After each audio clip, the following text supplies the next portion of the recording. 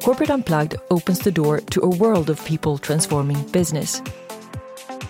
They share their dreams, their experiences, and what they would never give up.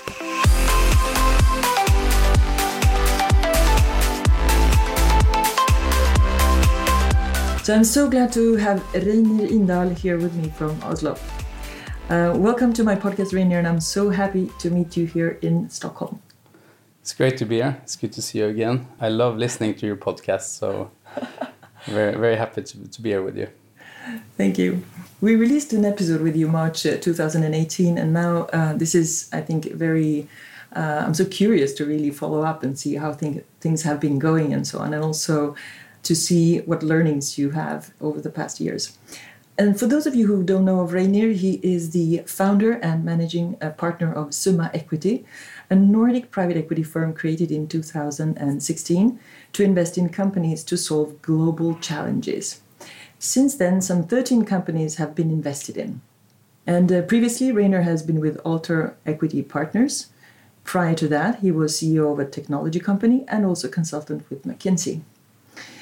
Reynir, let's start with the most important thing, actually, which is the why. Why did you start Summa Equity, and what was the purpose? We invest to solve global challenges. Why is that the purpose? Well, this started all for me after the financial crisis. So I didn't learn in school and in my textbooks that a financial crisis could come. So that bothered me. And I went back into reading and trying to study why this was happening. And that also made me more concerned about the externalities that our financial system creates, and how companies are affecting both the environmental issues, which were increasing at that point, and now it's quite challenging for everyone, and also socially, with social inequalities increasing, and the challenges that we have in society. So I started to become quite worried, and at one point, turning 40 years old as well, I looked myself in the mirror and asked myself, am I part of the problem or part of the solution? And I'm a problem solver. I like to figure out how to solve things. And this was a pretty large challenge. So that's why for a while I was a bit depressed about where the world was going. But then started to see the opportunities. These challenges create immense opportunities, and the financial system and investors can be a big force of driving that change. I decided to leave private equity and started to work with philanthropy and impact investing. And when I got exposed to and see, how some companies are solving some great challenges, then I got quite inspired that this is something that all investors should think about. And when the awareness also in society grows around the issues that we have, then suddenly the externalities that or the impact that a business have on society cannot longer be ignored. So for most of the time over the last 40 years, it was okay to ignore them. But when the awareness in society around these issues increase, that is suddenly going to have a cost, both from a regulatory standpoint, but also how the consumers and how employees act. So that's when I started to get quite excited around the opportunities that investors have in to be part of the solution. And that's when I decided to create Summa and start a fund around the philosophy of investing in those themes and those sectors where the challenges are significant and where there are some amazing companies and founders and entrepreneurs that are solving some of these challenges. At the time of starting this 2016, were there any similar private equities around in the world that you know of? We were the first to have this thematic approach, but we also used the Sustainable Development Goals in order to help screen and also work with our companies on how to look at what problem are they solving, how can they solve it even better, and how can we help them solve it even better. So I do think we were the first to go down that path. And how does it look now? Because that was one of your goals, I remember, to inspire other private equities to enter this route, right? I thought that when I started Summa, that we were way ahead of this kind of curve and thinking, because I didn't see anyone else doing it. And then I'm amazed how quickly the world has changed, and also how our industry is changing. I'm very excited about the growth that we have had. So we have raised our second fund. We have 13 companies. We are 25 employees. And I also see that the rest of the industry is more and more understanding the importance of ESG, environmental, social, and governance aspects, and also the importance of being thematic and actually looking at what kind of externalities or impact a company has on society. The world has been changing faster than I expected. We were maybe a few months ahead of the curve, not years, which is surprising. So I'm quite hopeful that we can solve some of these challenges if that momentum continues and grows. Fascinating. And how, if you would describe the value creation with the Summa, how does that look like? So if you look at our companies, they are within resource efficiency, which is really the environmental aspects of things. So waste and recycling companies, aquaculture. Then we have the second theme called changing demographics, healthcare, education, security. And the third is tech-enabled businesses. The businesses on the tech side help improve compliance and transparency and productivity in society. So it's more around the governance aspects of things. So really our three themes are quite aligned with environmental, social, and governance issues. So when we create values in these companies, first of all, we're looking at what problem are they solving. So either an E or an S or a G problem. How do they solve it? Are they really unique in solving that problem? If the answer is no, we're not going to buy that company. So then when we get in as an owner, we work with them, with management and with the employees in figuring out how can we solve this problem even better, and how can we help them scale up? What kind of resources do they need? So for us, it's about growth. So it's really focusing on how can we escalate and grow the company, and then through that, solving that problem even better, and then finding new innovative ways of doing it. So obviously we buy a company and then we're going to sell it after a few years. And in that period, we do want our companies to grow, but we also want them to be innovative so that the next owner, or whether it's an IPO or how we decide to exit the company, they see the value in that and that the growth can continue. And that's what's going to deliver the returns to us. So it's all about making the companies more successful in solving the problem that they're addressing. We call our investment strategy Private Equity 4.0. So what's 1.0, 2.0, 3.0? Well, the whole private equity industry started in the 80s with the barbarians at the gate, starting to buy large conglomerates, taking them private, breaking them up, putting a lot of debt on it, and getting capable managers in driving those business units. So then more private equity firms started to do that, and they had to do something more in order to create returns, because there was less conglomerates available, and everyone now knew how to put more debt on the companies and do financial engineering. So this was in the 90s when you had the Toyota production system, Kanban, lean manufacturing. So then everyone started to also add operating improvements into their agenda on how to drive returns and performance in companies. So this is the 2.0. Then the 3.0 is when everyone's starting to do that, and companies were starting to do that, and you were then competing against not only other private equity firms in buying a company, but other companies that were acquiring and consolidating industries. So you had to act more as a strategic buyer. So you had to have more competence in the industries you were buying, and you had to have size, and you had to have the capability to add value across the portfolio. So the whole industry started to become more institutionalized. And if you look at the large private equity firms, they all went global, and they had healthcare teams and they had different industry teams. So they were starting to act more strategically. So our 4.0 is, what are you going to add to that? Because the best private equity firms do that and do it very well.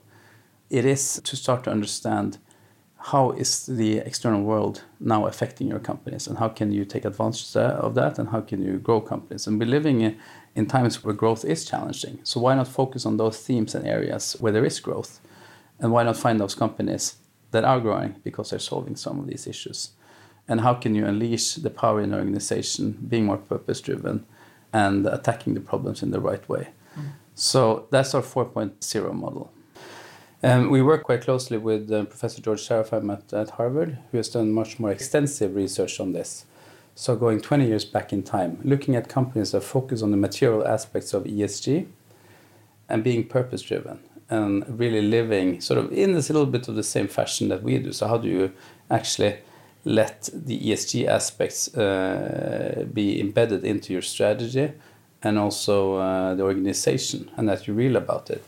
And the companies, and he has taken a large group of companies in different industries and looking at the subset that are doing it right and the subset that you can compare it with. And companies that are driven in this fashion, they outperform and create almost twice the returns that companies that don't focus on these aspects. So you can see it back in time that this is actually a success formula that the best companies have been doing. Now it's becoming more and more important. I just see the changes that have happened over the last 3-4 years and how important this is becoming to employees, your business partners, the consumers. So I will be very surprised if that trend doesn't accelerate rather than does not continue. Is it challenging to find companies actually to invest in that also have not only maybe the right kind of solutions to the challenges you're looking to, but that have the right mindset actually? Because it's at the end of the day, it's all about people. It's all about, what kind of management and what kind of team is on board at that company, right? Well, we are probably a little bit more fortunate in the sense that we focus on small to mid-sized companies. They're usually founder-led. And since we are screening the companies, looking at unique companies that are solving an issue and a problem, the founder and the management team are usually very aligned with that purpose. So I would say I found it easier than I thought to find companies that are aligned with our purpose and thinking. When that is said, I would say that most companies haven't worked with formulating their purpose and being aware and conscious enough about it and having a methodology of how to embed that into their strategy. They do it naturally. So we see it's there. But it's not always that the employees, especially in larger companies are, that the employees really understand it and feel it and live it. So we have developed a methodology of how do we work with our companies to have workshops with the employees and bringing the best minds to help our companies formulate this better and making them more purpose-driven and letting this be a very central part of their decision-making and their strategy plans and how they make operating decisions and the culture and in the company and how the company functions. Yeah, and the beauty of this, I think, is when you have this purpose clear to everybody in the company, it's really bringing this clarity and also self-leadership. So there's nothing even close to micromanaging, right, needed in any case, because they're all guided by this. Yes, so you unleash motivation and creativity in a different way. Yeah. And that's quite powerful. Going back to the financial sector as such, what do you expect in 5 years from now? How does the financial sector look like? It has immense power and has always had, but is it used? I do see that the change is happening very, very fast. Because if you go over the last decades, and so there's an increasing question around, is capitalism working? And the shareholder paradigm. That is definitely changing quite significantly. So in every part of the financial sectors, whether it's banks, whether it's private equity, whether it's public companies and public investors, we are now starting to understand that we need to incorporate what kind of impact and externalities the sector and the companies that we invest in create. It was okay to be agnostic to this historically, partly because the externalities weren't large enough and society wasn't aware of it enough when it comes to environmental problems, for example, or social inequality. Yes, it was rising, It's been an issue for the last couple of decades, but now it receives a quite different attention in the general society. So it was okay to be agnostic to how a company impacted the society. Now it's not okay anymore to be agnostic. And there's two challenges if you continue to ignore it and be agnostic to it. One is the risk to a company, because the consumers are going to walk away. You're not going to get the best employees if you don't focus on this and understand it. And regulation is going to hit you at some point. On the other hand, if you look at the positive externalities you can create, the positive impact you can have, it's because you're solving an issue. And the growth opportunities in that, look in healthcare, look within waste and recycling, look in agri and food production. I mean, these are huge sectors. We're talking over a third of our economy when you look at these sectors. The opportunity are vast, they're amazing. So if you don't start to understand how that impact and how you can contribute positively to society, you're missing some huge growth opportunities. Everyone is starting to understand this. I think the industry is still struggling with how to do it. There's a lot of focus on ESG, but ESG means a lot of different things to a lot of different companies. And there's so many frameworks, there's so many ways of doing it, and of course, I'm worried that everyone is starting to do greenwashing and rainbow washing, using the Sustainable Development Goals all over the place. But I do see that there is real change, and we're still in a phase where we're just trying to figure out what's the best way forward. I'm quite optimistic that this trend and this focus and this awareness will continue. Let's go back to you, Reynir. What would you define as your passion, the thing that is so important to you that you're even willing to suffer for it if it's needed? I've always been a problem solver. I like figuring out solutions to problems. That has led me to create Summa, and I can't solve all the issues I see out there. So all I want to do is just be part of the change, show that this is a better way to do it. And then hopefully other investors can see the value of that and get inspired, and we can start the ball rolling. And we have. So I would say my passion is really to be a problem solver and be part of the change and feel that what I'm doing actually is having a positive impact. And what would you say are at least some main transformational points in your life that have influenced you so the most? I would say it was the financial crisis. I've always been sort of digging into literature and trying to understand where things are heading. I think I'm quite intuitive in understanding trends and what's happening. And that came as a surprise to me. Also, I was approaching 40 years old, so something changes. You get a reflection about what your life is, and I had been on a path where things were going extremely well. I remember I was quite happy with how things were turning out and my life, and suddenly the financial crisis came, and it didn't impact me much financially because our companies in Altor at that point did pretty well. But it gave me an awareness of something that I didn't see coming, which bothers me quite significantly. So then I started to really go into and trying to understand why had our industry or economists in general not seen this, and why didn't I understand what was unfolding. And then when I started to see how we were affecting the planet in a negative way, how inequalities and socially this was going in the right direction, and that we didn't have politicians that took the leadership in solving some of these issues, and at the same time turning 40. That was a turning point for me, and it was. I remember it was a very emotional experience, and really deciding that I had to leave the industry. So because I had been quite successful in it and it had been going very, very well. I remember back at Harvard, all I wanted to, and then I started working for McKinsey, all I wanted was to work in private equity. And suddenly you decide that this is what you want to leave. You can't be part of it. That was a real turning point in my life. And how did the environment react to that? I think very few understood what was happening.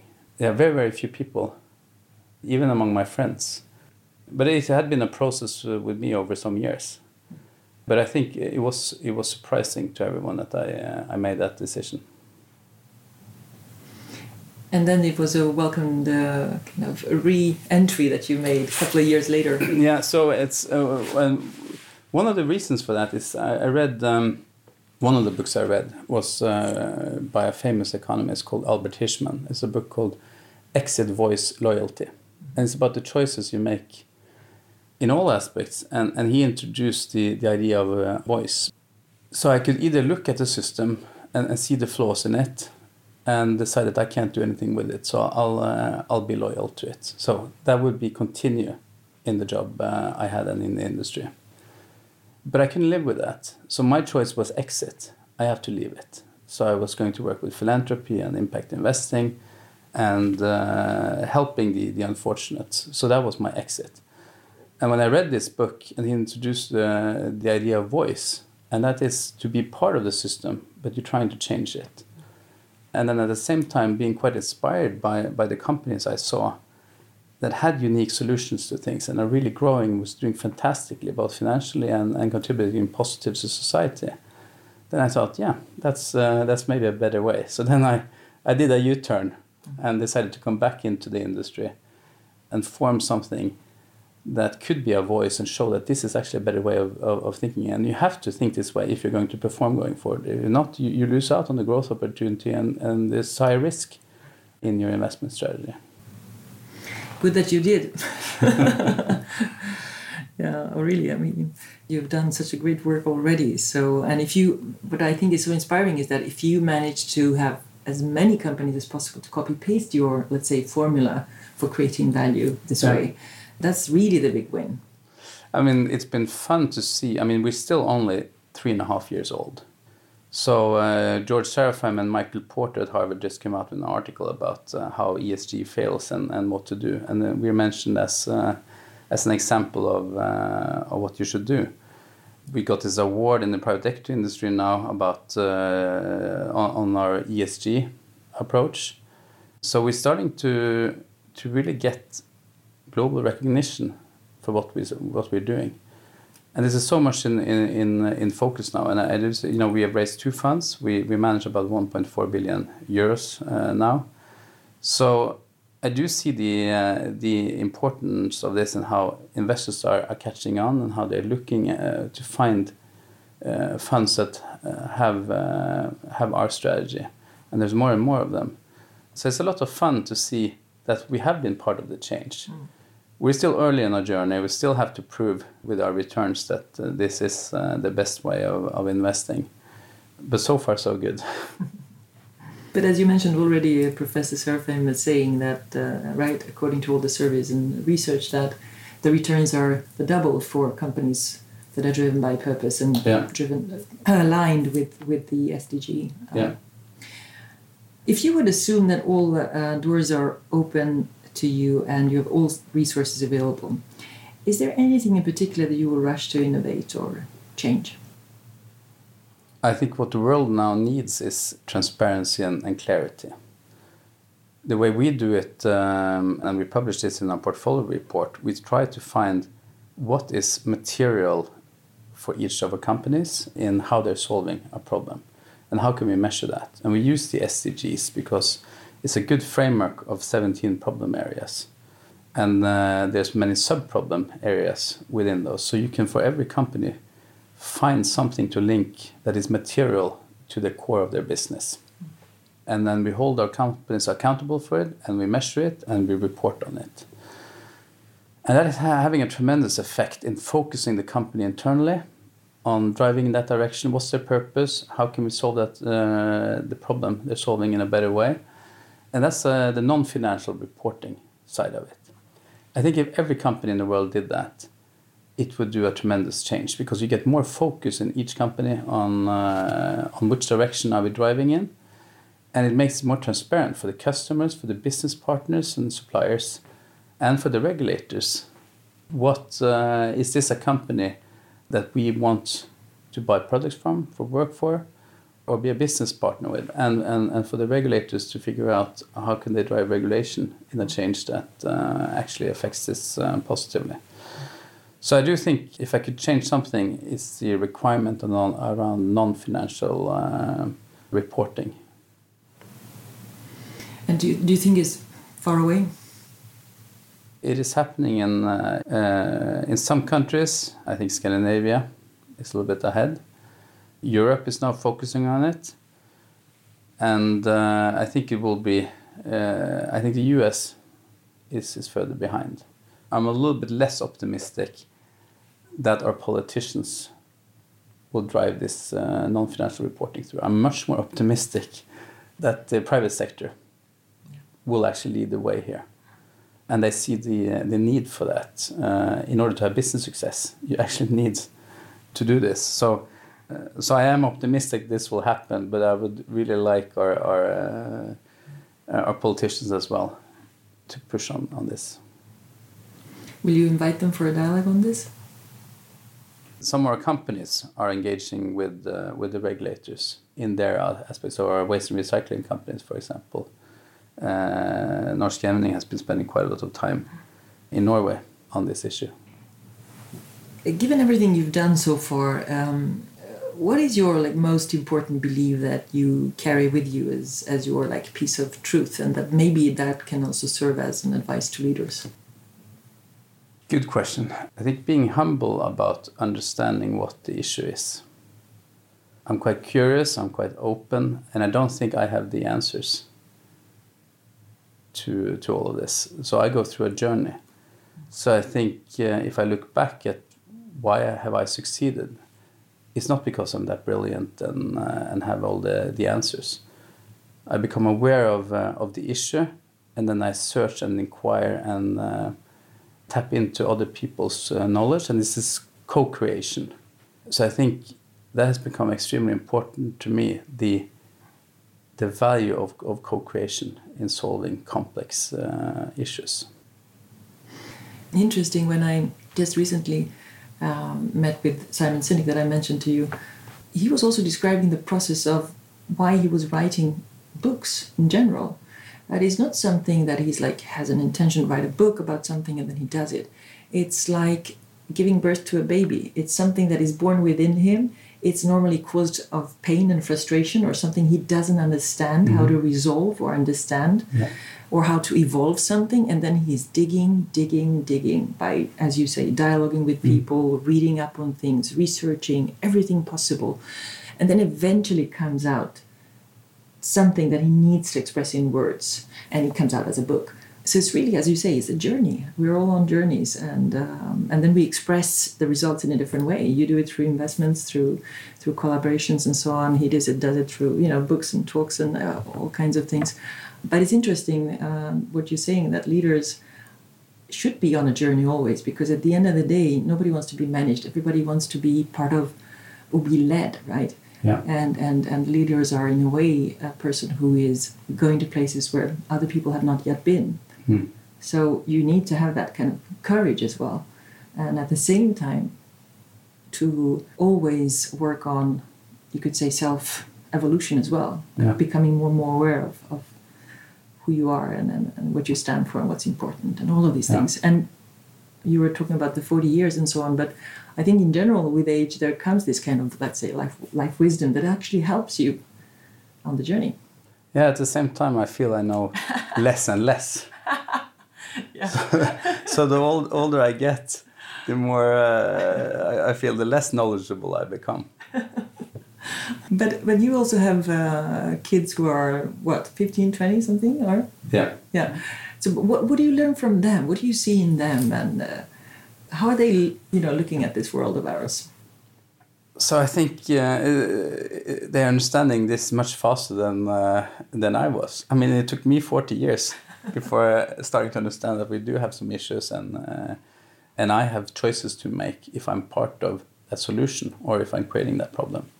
I see that in my girls. I mean, they're not 20 yet, and they have this awareness. And it's not because of me; it's because their whole generation is focusing on that. And it's extremely important to them if they are part of that solution or not. So deciding to be vegetarian, something they did before we started to reduce our meat consumption. Mm. So there are things like that where they just make choices and give up things where they could make other choices because of this. So I do learn a lot from them and seeing their decisiveness in making changes instead of just being worried about it and ignoring it. Yeah, in that sense, they're very concrete, very action-oriented. Yes. Action to manifest things. Do you in any way guide them? I want both for them and for everyone else it always to be their choices. I don't know how much I influence them and how much I listen to, but we have good discussions on it. So now when, choosing their careers going forward, I do think a little bit more long-term on which areas could be interesting to go into and what fits their skills. So I do think the directions that they're thinking about is, I'm quite happy with how they're thinking about how to develop their lives.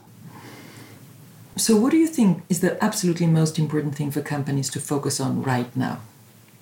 I would say it's to unleash the creativity. Everyone wants to be part of the solution. And every person has a unique skill.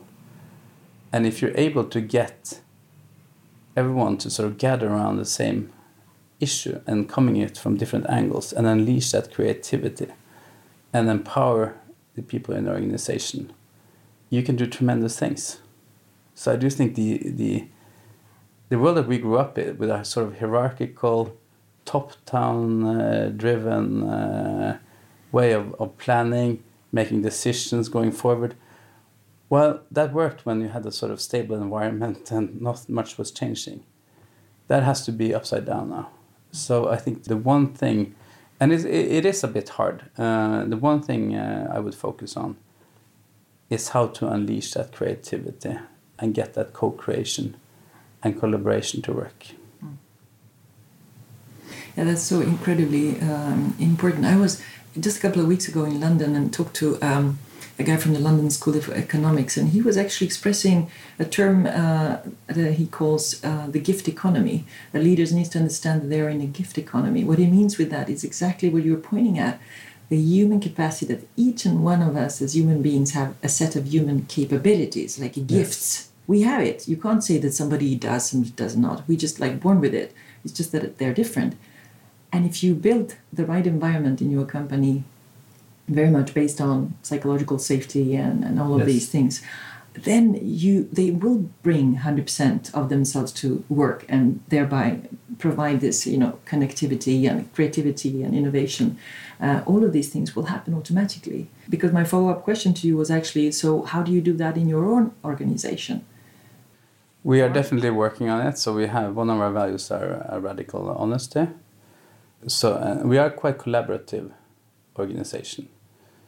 Is psychological safety at a high level? No, it's not yet. So we are still a young firm. We're developing. We had over 10 people coming in to Summa this year. So always when you're forming something, not everyone knows what the culture is quite like. Who can I talk to? Is it okay for me to say this? Yeah. So this is a journey, and we're working quite hard on it. And I found it more difficult than I thought it was. But I do see the power of it. We have different teams, and we work in a way where you can be member of different teams.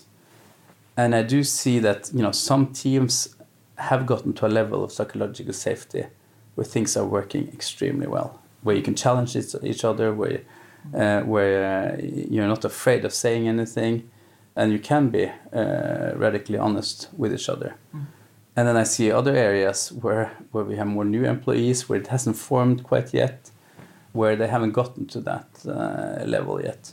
There isn't a magic formula, not even in a small company like us, where we do have focus on it and where we work on it every day. But Rini, just as a final big question, what do you think the world needs most at this time?